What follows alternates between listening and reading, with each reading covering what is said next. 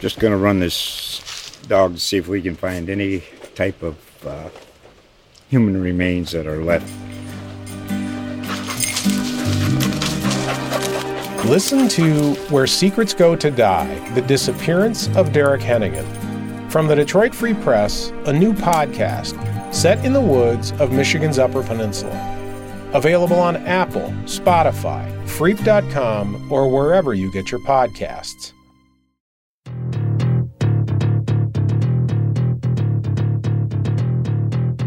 Hi, I'm Anna Staver, and this is Ohio Politics Explained, a podcast where you give us 15 minutes and we give you all the news you need to sound smart and impress your friends when you go out this weekend. Welcome back to another episode of Ohio Politics Explained, the Householder and the House edition. This week, we're explaining what happened in week 1 of Larry Householder's trial, how a fight over House rules got so contentious, whether Ohio's new voter law is the strictest one in the whole country, and why Ohio might change marijuana laws as it relates to driving. Joining me on this snowy afternoon is reporter Haley B. Miller. Welcome back. Good to be back. And before we get started, I want to make a quick pitch that if you find OPE to be interesting, informative, or in any way helpful, please consider giving us a review on Apple Podcasts or wherever you listen. More reviews means more potential eyes on what we do, so thanks in advance. Our first topic is the big public corruption trial unfolding down in Cincinnati. 2.5 years after the FBI raided Larry Householder's farm, the former House Speaker is finally getting his day in court. Opening arguments were this week, and they painted two very different pictures. Federal prosecutors say this was a pay-to-play scandal. Larry and his, quote, enterprise got more than $60 million in bribe money to pass a law that would have given First Energy $1 billion in return. Householder's defense team says the government got it all wrong, and Larry never took a bribe. It's so surreal that this trial's finally upon us after so much anticipation. I think it's going to be really interesting to see if prosecutors can meet the challenge of trying to explain some really wonky issues in a way that a jury understands. I mean, we're talking energy policy, dark money. It's all very confusing, even if you pay attention to politics. Yeah, I think that's the challenge of any large, complicated trial is this is going to go on for 4 to 6 weeks. There's going to be a ton of expert testimony, like how to bring it all together, right? How to tell a cohesive story, because you have to set all the evidence in, but then they also have to tell the story. So yes, you're going to have to learn what decoupling means if you're on the jury, but you're also going to, get to hear some pretty salacious wiretapping. Yeah, and there are a lot of, secret conversations that were recorded as part of this investigation that could come out. It'll be interesting to see if we learn any new details, or I think, the big thing that people are waiting for, if any other Ohio elected officials are implicated in this, even going up to, the DeWine administration. Yeah, I mean, it's going to get interesting. And there will absolutely be some days that are very dry and technical, but there's definitely going to be some bombshell days. And trust me, we will have it all for you. Just going to run this dog to see if we can find any type of human remains that are left. Listen to Where Secrets Go to Die, The Disappearance of Derek Hennigan. From the Detroit Free Press, a new podcast set in the woods of Michigan's Upper Peninsula. Available on Apple, Spotify, Freep.com, or wherever you get your podcasts. Our second topic is about rules, specifically the rules that govern how the Ohio House operates. And this might sound strange, but that was actually a big fight this week. To understand why, you have to go back to the beginning of January when we elected a House Speaker. Republicans have the most seats in that chamber, so they got to pick the Speaker. But they unofficially chose a guy named Derek Merrin back in November. But then in January, a group of them had buyer's remorse or went rogue or however you want to define it. But basically, they got together with Democrats to elect this guy named Jason Stephens. And that upset the people who supported Merrin, and they wanted some changes to the House rules afterwards. They had a list of agreements. You might call them demands, but Stephens didn't entertain any of them. He didn't recognize the members on the floor Tuesday, and he passed his version of the rules with Democrats. And you know what I'm going to say? They were pissed. Yeah, if there was going to be any hope that these two different factions of Republicans would mend fences, I think that pretty much went out the window. Oh, yeah. with the rules vote, the Marin faction was very upset by the end of this. But it's worth noting there were some pretty controversial rules that they wanted to propose as part of this. You know, some of it was procedural, dealing with legislation, but there was also one that would have allowed members to carry guns on the House floor. There was another that would have said that only Christian prayer is allowed to start a session, and that, you know, there are Jewish members of the House, there are Muslim members of the House that that was a non-starter for Democrats, especially. Right, and even Republicans. I mean, Representative Bill Seitz said on Twitter afterwards, he's just like, this was a shameful thing. It would have been embarrassing for any Republican who voted for it. Yeah, and that was, you know, I think one of the challenges. The Marin group was trying to get Democrats possibly on board for some of the more procedural changes, like that would weaken the Speaker's office or make it easier to have floor amendments or give speeches. Like, there were some procedural changes that could have potentially benefited the minority party, but if you open it up to debate, you therefore open up to the potential debate on carrying firearms. Now, totally fair. There's a bunch of Western state legislatures. I've worked in 2, Colorado and Oregon, that allow members and even members of the public in certain states to carry guns. So that's not like completely out of the blue. But this only Christian prayer is the opening prayer. That would have been pretty unique to Ohio. Yeah. And what's interesting about the timing of all of this, especially over this effort to strip the Speaker of some of his powers. You know, obviously the Marin contingent's very unhappy with Jason Stephens right now, but as we noted down in Cincinnati, we are seeing the consequences of a very powerful Speaker. Yeah. And that was one of the arguments that the Marin camp was making, specifically like Phil Plummer. He was like, look, you know, we had a dictator of a Speaker and he was corrupt.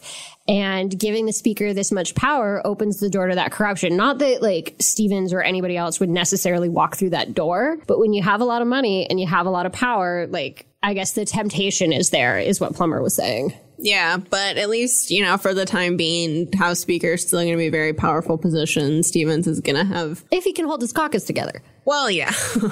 There's a caveat to this one, because he doesn't have enough Republicans to pass anything. He can partner with the Marin camp. He can partner with the Democrats, but it looks like as of right now, he's got to partner with somebody. Yeah, they're not, who knows, you know, to what extent things are going to get done in the House, especially with the budget coming up. I mean, they need to pass the budget, get it all buttoned up by June, and, you know, hopefully we can get there, but things are just very, very messy in the House right now. Yeah, the House Republicans actually have a retreat. Every caucus does this at the beginning of the year. They get together at some like lodge or hotel for a couple of days, and they bond and have dinner and talk about things. And theirs is next week, early next week. And I'm like, oh, to be a fly on the wall at their cocktail hour. Yeah, that'll be fun. Interesting. Yeah. So our third topic is about driving under the influence. When you get pulled over in Ohio, they do a field sobriety test and they can ask you to submit to a breathalyzer or a blood test. If you're positive on either of those, you can be considered automatically guilty. And that makes sense for alcohol, but it's more complicated for marijuana. So, Haley, you've been covering this for our team. So why don't you walk us through what's up with the OVI laws and why they might need to change?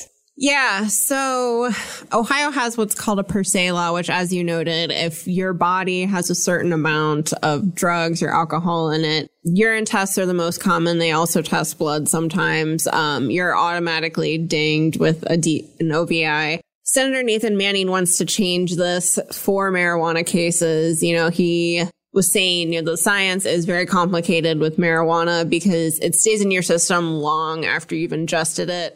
I think your story said like a month sometimes after. Yeah, if you're a regular user, like you know, like a lot of the medical cannabis patients in Ohio, I mean, it can stay in your body up until 30 days on average. It's at least a week usually. So Manning's bill would say if you're pulled over, you take a test and you have this level of marijuana in your system, you can try to prove that even though it was in there, you weren't impaired, you weren't driving while high. Yeah. And medical cannabis sometimes is very low in THC, right? The psychoactive, the part that makes you feel high. There are some medical strains where you actually can take it and not get that feeling. Right. So it's even more complicated, like in terms of. It's so murky, and it really is not as clear cut or alcohol or some other drugs. And so, I don't know that this is like a perfect solution yet, but Manning's bill is attempting to address this. He brought this forward in the last GA and it didn't go anywhere. We'll see if that changes this time around. In other states that have legalized medical cannabis and even recreational use, they've kind of started making these changes, right? Yeah, and it's been such a difficult issue. I mean, even, states like Colorado were among the first to legalize anything. When it comes to traffic laws, I don't know that anyone's figured out a perfect solution. There's no breathalyzer for marijuana like there is for alcohol, and it's just a more complicated drug. I was talking to someone about this earlier this week, and he suggested there may never be a perfect solution to this just because of the science. Yeah, it's what I think it really boils down to is you can't tell from, say, the urine test if somebody took this an hour ago and they're high, or they took it 2 days ago and they're absolutely stone cold sober. Right. So, this would give people a chance to make their case because right now they can't. So, it's a very technical change in kind of the criminal justice process for OVIs, but I have a feeling, it would be popular among especially the medical marijuana users here in Ohio. And I think as marijuana becomes more and more legal across the country, it's something that like states are just going to have to deal with. Yeah. Because you don't want to be giving, these can have really serious consequences on your ability to drive cars, to commute, to keep jobs. They are expensive violations when you get them. Like if you're giving them to innocent people because of a P test, that's really complicated. Yeah. And, no one is out here saying that people should be driving while they're high. It's just a matter of how do you know they're high? Right. Right. Our fourth and final topic is Ohio's new voter ID law. And this is something Haley has also been covering for us. She analyzed how strict the new rules, which go into effect this spring, are when you compare them to other states. And so what did you find? So Ohio's law is definitely up there, possibly the strictest in the country in terms of the photo ID law. This is based on what different states allow for photo ID, what qualifies as a photo ID. So Ohio, for example, doesn't allow student ID. Driver's licenses can't be expired. They have to be Ohio licenses. There are some states, I think it was like Mississippi, you can present your firearms license. Other states allow you to present some other form of government ID. So it's really narrow for Ohio, and proponents of the law say this will make the elections more secure. And they also point out that this bill would also provide free state IDs to anyone 17 and over. So there is an attempt. That's like the poll tax issue, right? That you can't have to pay money to vote.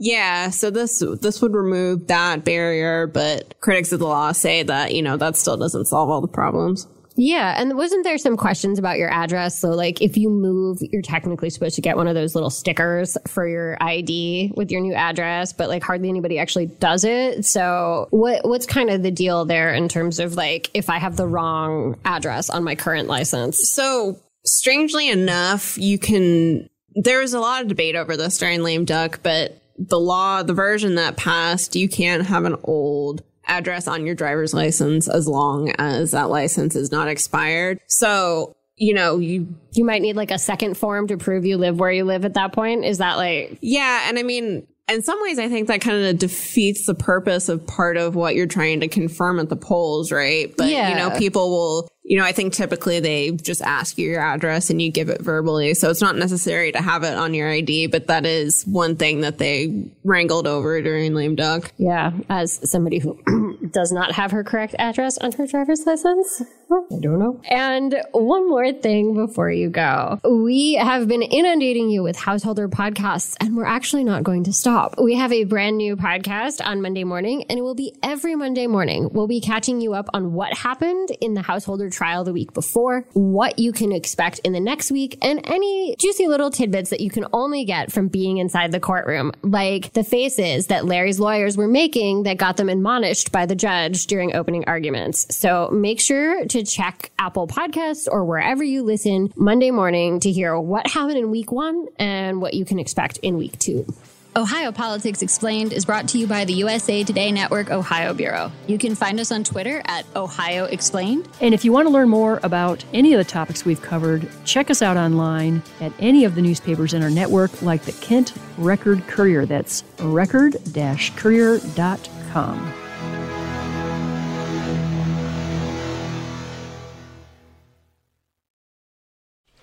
Just going to run this dog to see if we can find any type of human remains that are left. Listen to Where Secrets Go to Die, The Disappearance of Derek Hennigan. From the Detroit Free Press, a new podcast set in the woods of Michigan's Upper Peninsula. Available on Apple, Spotify, Freep.com, or wherever you get your podcasts.